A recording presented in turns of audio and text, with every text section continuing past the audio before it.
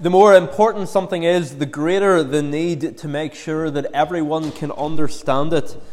And nothing could be more important than understanding who Jesus is and why he came. And so when it comes to these 7 I am sayings, Jesus uses words that anyone can grasp. So far we've seen Jesus compare himself to bread, to light, and today to a door. Think of all the doors that you've gone through already this morning. Various doors in your house, the doors of the church. Just like bread and light, doors are just a normal part of our everyday life. When Jesus says, I am the door, the boys and girls aren't wondering what a door is. We all know what a door is. Now, what it actually means for Jesus to be like a door needs a bit more explaining. And that's what we're going to do today with God's help.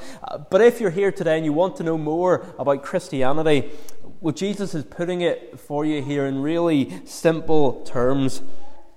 It's so important that he's not going to use words that are a barrier to your understanding.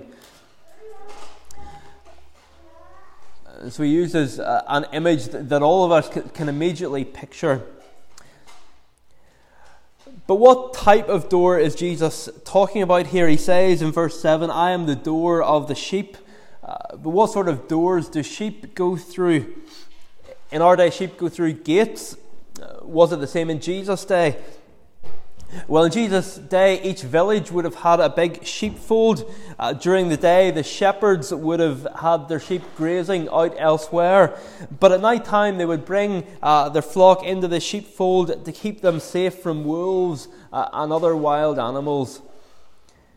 And some of those sheepfolds, rather than having a gate to let the sheep in and out, just had a gap. And at night, the shepherd would lie there in the gap. And so he effectively became the door. He decided who or what was allowed in. Anyone wanting to come into the sheepfold had to come in through him. And that may particularly be what Jesus is referring to when he says, I am the door. That is, if he's talking about a different type of sheepfold than the one he talks about in verse 3, which is a physical door and a gatekeeper. But either way, the main point is clear. When Jesus says, I am the door, he's saying that he is the only way into the sheepfold. So what does this all mean for us? Because, of course, Jesus isn't talking about literal sheep here. He's talking about human beings. And it's vitally important that we understand what he's saying. And so we're going to look at this statement of Jesus under 2 headings today in the form of 2 questions. And our first question is, what is Jesus the door to? Jesus says, I am the door, but what is Jesus the door to? If Jesus is the door, that's a natural question. What is he the door to? And what will happen if we go through that door? Because most of the time, doors are pretty mundane. We go through doors without noticing them. But going through a door can also change everything. The movie Sliding Doors features a woman whose life goes in 2 completely different directions based on whether she gets through the doors of a train before it slides shut. And in other stories, doors are often portals to new worlds. C.S. Lewis's book, The Lion, the Witch and the Wardrobe, features what has been called possibly the most famous door in 20th century children's literature. It's the door of a wardrobe which leads to another world. And in the final book of the Narnia series, there's a door frame which people go through and disappear. It's a portal from their dying world to Aslan's country, which is a picture of heaven. The point is that although doors in themselves can be pretty ordinary, we have a sense that they can also lead to something amazing. And it's the same with Jesus. We go through doors here, and we're no different on the other side of the door than we were on this side of the door. But if we go through this door that Jesus is talking about, we will experience total transformation. And so what is on the other side of this door? Well, life, abundant life. We see that in verse 10, in the second half of the verse. I came that they may have life and have it abundantly. Jesus is the door to life. What lies on the other side of this door is a very different life than the one that was once ours, a very different life from the life that some of you may still be living this morning. Yes, the other side of the door includes heaven, when this new life will fully be realized, but this new life begins now. In Ephesians chapter 2, the Apostle Paul writes to a group of people and tells them, you were dead in your trespasses and sins in which you once walked, but, he says, God, being rich in mercy, made us alive. You were dead, and I was dead with you, but now we're alive, Paul says. Jesus is the door to life. Maybe you say, well, I'm alive right now, I'm living, I'm breathing. How could you say that I'm not alive? My non-Christian neighbours, maybe they're out on a run or a bike ride this morning. Maybe they're working in their garden. How can you say they're not alive? But have you never heard anyone say, I'm waiting for my life to begin? Or, I feel that life has just passed me by. Because we do have this sense that it's possible to be physically alive and yet to be missing out on what makes life worth living. And if you've ever felt those things yourself, then you're in the right place today. I'm not big into Shakespeare, but I came across a quote from Macbeth this week, or the Scottish play as it's known. And after the death of his wife, Macbeth says this. He says, life is a tale told by an idiot, full of sound and fury, signifying nothing. He's saying that life is meaningless. It's full of sound and fury, signifying nothing. And that is true for life outside Jesus Christ. There's a furious amount of work, activity and pleasure seeking that goes on, but in the end it's meaningless. But Jesus is the door to true, meaningful, deeply satisfying life, because this is the life that we were created to live. But what if there's anyone here who would say, well, my life is actually perfectly fine without Jesus. Yes, there might be a few things that would make me more comfortable, but Jesus isn't one of them. All I need is more stuff. All I need is a bit more money, a bit of a nicer house, then I'll be fine. But for anyone who would say that, there's a warning here in verse 9 that you're in greater danger than you think you are. You have a greater need of Jesus than you think you do. In verse 9, Jesus again says, I am the door. And he says, if anyone enters by me, he will be saved. On the other side of the door, outside the sheepfold, there is danger. And in fact, not just danger, but death. Jesus says, I came that they may have life. That implies that outside of him is death. Physical life for now, but spiritual death.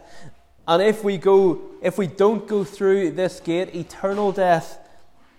So if we want to be safe from danger, we must go through the gate. But what is the danger? The danger for sheep outside the sheepfold was obviously wolves, wild animals, bears, the type of thing that David talks about.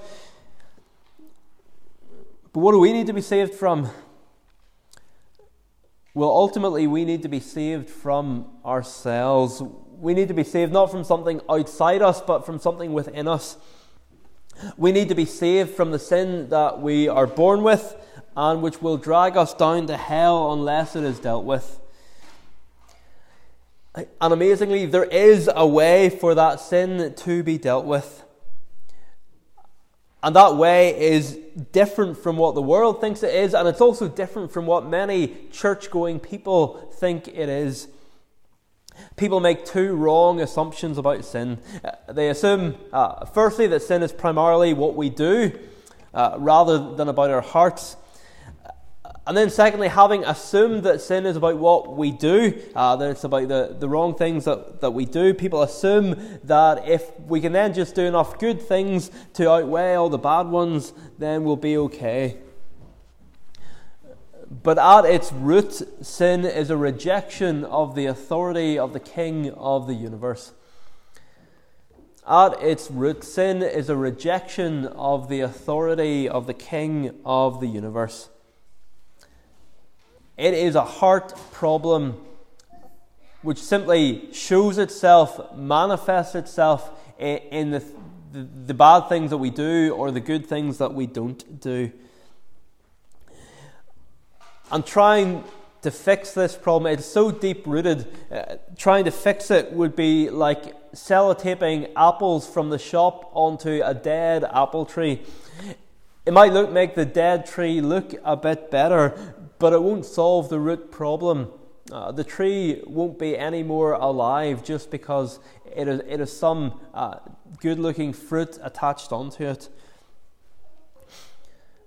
But wonderfully, there is a way for our sin to be dealt with. It's not by trying to do more good things. It's by coming to Jesus. He says, if anyone enters by me, he will be saved. Not he might be saved, but he will be saved. And so, let me ask you directly this morning, are you saved? Are you saved? I've talked before about Carlos' dad's old church, and when he first went there, someone said to him, we don't talk about being saved in this church. And sadly, that is not a unique thing. I'm sure if you asked many church-going people in this town whether they were saved or not, they wouldn't know what to say. They're happy to talk about church in general. They're happy to talk about buildings and ministers, about committees that they're involved in. But try asking if they're saved, and the conversation might well come to an abrupt halt. And yet, that's the very reason Jesus came to earth. That's the very reason the church exists in the first place, that we might be saved. As he said to Zacchaeus, the Son of Man came to seek and to save the lost. Jesus didn't come to be a good example, though he was that. He came to save the lost. By nature, we're all lost. But are you saved this morning? I read a verse about 6 months ago now probably, but it stayed with me ever since. It kept coming back into my head off and on. It's Jeremiah 8 verse 20.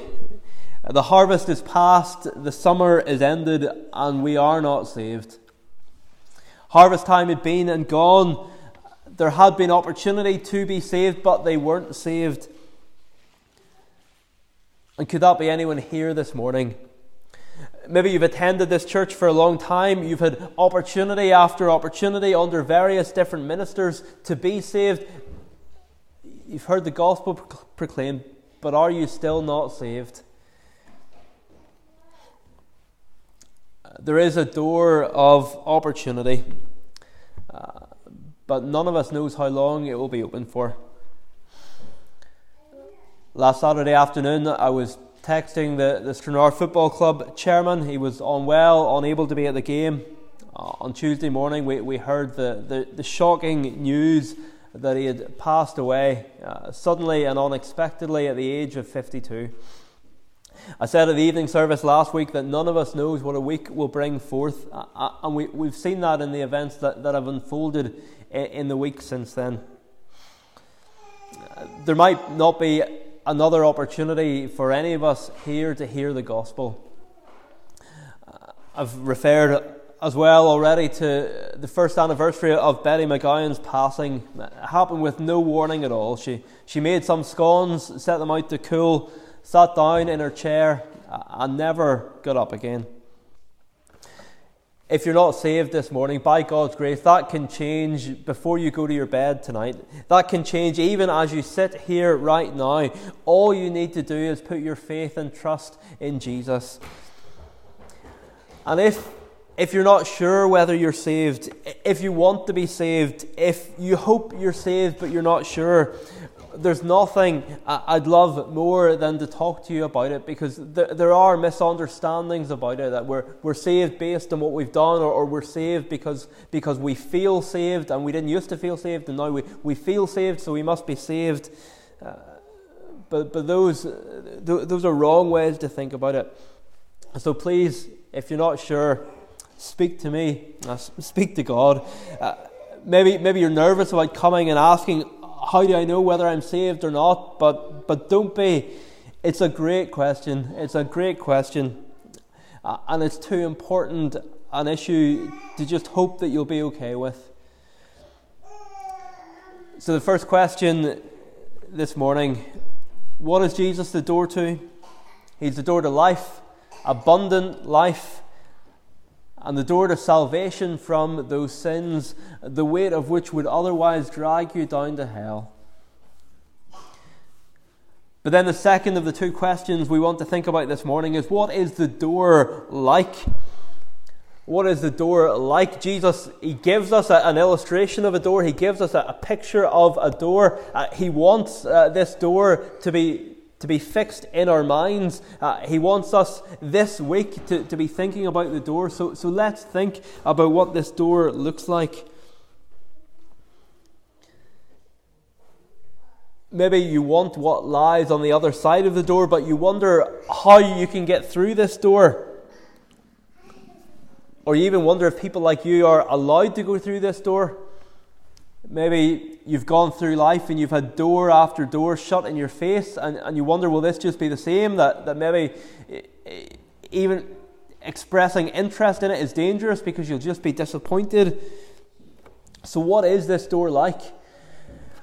And under this second point, we have 4 headings that are listed on your handout, 4 things about this door. And the first is that it is a door that anyone can go through. This is a door that anyone can go through. Is this door just for good people? Is it just for religious people? Is it just for young people? Jesus says in verse 9, if anyone enters by me, he will be saved. Anyone. There's no small print, there's no asterisk beside the word anyone. And then a little note down below that says anyone who hasn't done anything too bad in their life. It doesn't say anyone who looks like they belong in a church. It doesn't say anyone whose family situation isn't in a complete mess. It doesn't say anyone who hasn't done some really bad things that are still impacting their life right now. It says anyone. There's no footnote. There's no asterisk. If anyone enters by me, he will be saved. The only requirement is faith in Jesus. That's what the words by him means. Through faith in him. If anyone enters by me, as Ephesians 2:8 puts it, for by grace you have been saved through faith, and this is not your own doing, it is the gift of God, not a result of works. Gates have handles, don't they? And this gate has a handle which has a word written on it, and that word is faith. Not faith in and of itself, but faith in Jesus Christ. And small mustard seed sized faith in Jesus Christ will save, whereas enormous faith in something else, anything else, will let you down. There is no other way to the abundant life and salvation that is on offer. Jesus isn't one of many doors. He doesn't say, I am a door. He says, I am the door. But he is the door for anyone who has faith in him. This door isn't exclusivist. It's not limited to one type of people. It's not limited to any one nationality or ethnic group or social background.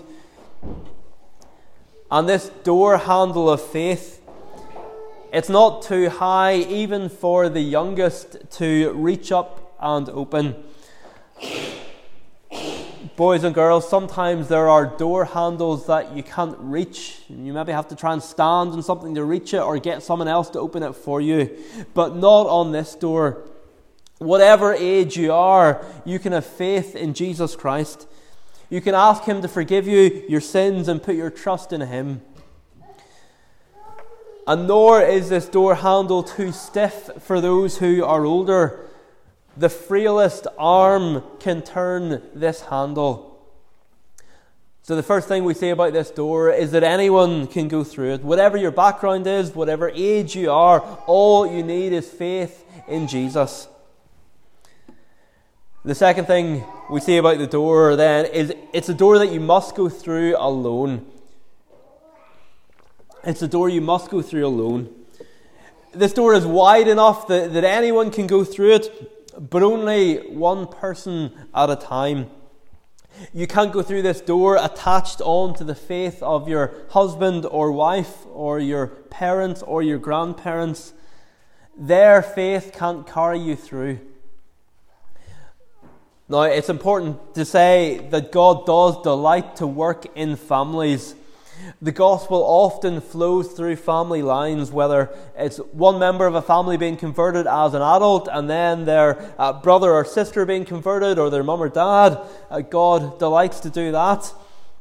Or, as is often the case, children of believers come to have faith in the same God that their parents believe in. And yet at the same time, everyone who has the ability to exercise faith must do so. Not that in and of ourselves we even have the ability to do that. But children, think children dying in infancy, maybe even before they're born, they cannot exercise their own faith. We understand that. But they go through the door, as it were, in their parents' arms. We could say the same for those who are severely mentally disabled. Before the rest of us, there comes a time when we must stand on our own 2 feet, spiritually as well as physically. Your parents can't take you through the gate. Your spouse can't take you through the gate. Your minister can't take you through the gate. I can tell you how to go through it. I can plead with you to go through it. I wish I could bring you through it, but I can't. This is a door that each of us must go through alone. Each of us must personally put our faith and trust in Jesus Christ. And no one else can do that for us. So what is the door like? It is a door that anyone can go through, but it's a door that you must go through alone.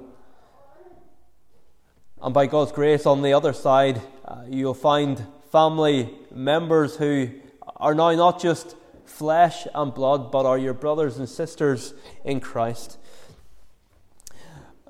Third thing about this door, it's a door with an invitation on it. It's a door with an invitation on it. It is a great joy that as I speak to you this morning, I'm confident that many of you have gone through this door already. Some a long time ago, others more recently. But for those of you who haven't, my great longing and desire is that you would go through this door while there is still opportunity. That is my great desire this morning. But let me tell you this morning of someone who has an even greater desire than I do that you would go through this door. And that is Jesus himself. The very reason he describes himself as a door is because he wants you to go through it. He doesn't describe himself as a wall. He doesn't say, I am the door, stay out. He doesn't say, I am the door, no entry. He doesn't say, I am the door, but not for folk like you. He says, I am the door. If anyone enters by me, he will go in and out and find pasture. In Paradise Lost, that work of literature, the gate of hell has the inscription, abandon all hope, ye who enter here. But this door has an inscription that says, come, everyone who thirsts. It has the inscription, as I live, declares the Lord, I have no pleasure in the death of the wicked, but that the wicked turn from his way and live. For why will you die, O house of Israel? This door has the inscription, the time is fulfilled and the kingdom of God is at hand. Repent and believe in the gospel. It has the inscription, the Spirit and the bride say, come. Sometimes you go to someone's house to try and put a leaflet through their door and you'll see a sign trying to deter people. Maybe you put your hand on the gate and then you see a sign that says, beware of the dog. Or you get to the door and you see a message which says, we don't buy or sell at this door. The message is, think twice before coming to this door. But how different is the door that we're thinking about today? And so if you're apprehensive this morning about coming up to this door, if you're apprehensive about going through it, look at the inscriptions on the door. The message isn't stay away, the message is come. It's a door with an invitation on it. Fourthly and finally, and which gives a greater sense of urgency to all this, this is a door which won't stay unlocked forever. It's a door which won't stay unlocked forever. One of the things you learn when doing go teams in an area with a lot of flats is that if you want to get the flats done, go there in the morning. Why? Because usually flats will have a service button that you press and you'll get in. But that only works up to a certain time of day, usually noon. And after that, you can press the button all you want, but the door isn't going to open. And in the same way, the gate that we've been talking about today is only going to stay unlocked for a while. But a certain time will come when that lock will click shut. And once that happens, it will never open again. Those who are still outside the gate at that moment will have to stay outside forever. As Jesus puts it in Luke's Gospel, strive to enter through the narrow door, for many, I tell you, will seek to enter and will not be able. When once the master of the house has risen and shut the door, and you begin to stand outside and to knock at the door, saying, Lord, open to us, then he will answer you, I do not know where you came from. Many will seek to enter and will not be able. And that's not talking about now. It's not talking about in this life. Now, everyone who seeks to enter will be able. But there will come a day when many will seek to enter and will not be able. For the first time in their lives, they will begin to knock, but it will be too late. Like those who no doubt scoffed at Noah, but then became more and more desperate as the floodwaters began to rise. We can picture them knocking on the door of the ark to try and get in, but it was too late. They'd had 120 years. They hadn't done it. They hadn't knocked. They just mocked. This door is still open today, but it won't be open forever. Knock on that door now while you still can. Now while it's still open. Now when it will be opened to you if you come through faith in Jesus Christ. Don't take it for granted that the door is open today, because it's an amazing thing that the door is open. This door was actually locked before. In the moment Adam and Eve sinned, there was no way back to God. The door was locked. And it was locked all that day. But then in the evening, God comes to them. He pronounces judgment on them for what they've done, but he also promises to send a deliverer, one who would bruise the head of the serpent at great cost to himself. And from that moment on, the door was unlocked, and anyone with faith in the coming Messiah was able to turn the handle, as we are today. The door was locked before, it will be locked again, but now is the day of salvation. And if you have gone through that door already, well, praise God that Jesus went to the cross so that door could be opened. That everyone in the whole history of the world who has ever been saved and who will ever be saved could come through this one door. Whether we go through that door in this life will define us for eternity. Jesus said, I am the door. If anyone enters by me, he will be saved and will go in and out and find pasture. Amen.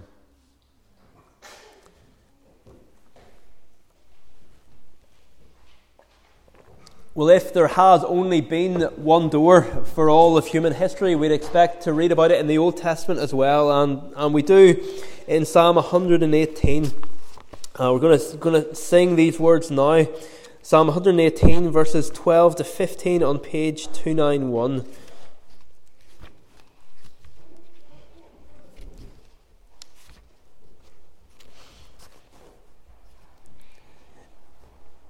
Verse 12, now open up to me the gates of righteousness, and so I will give thanks unto the Lord, as through them I will go.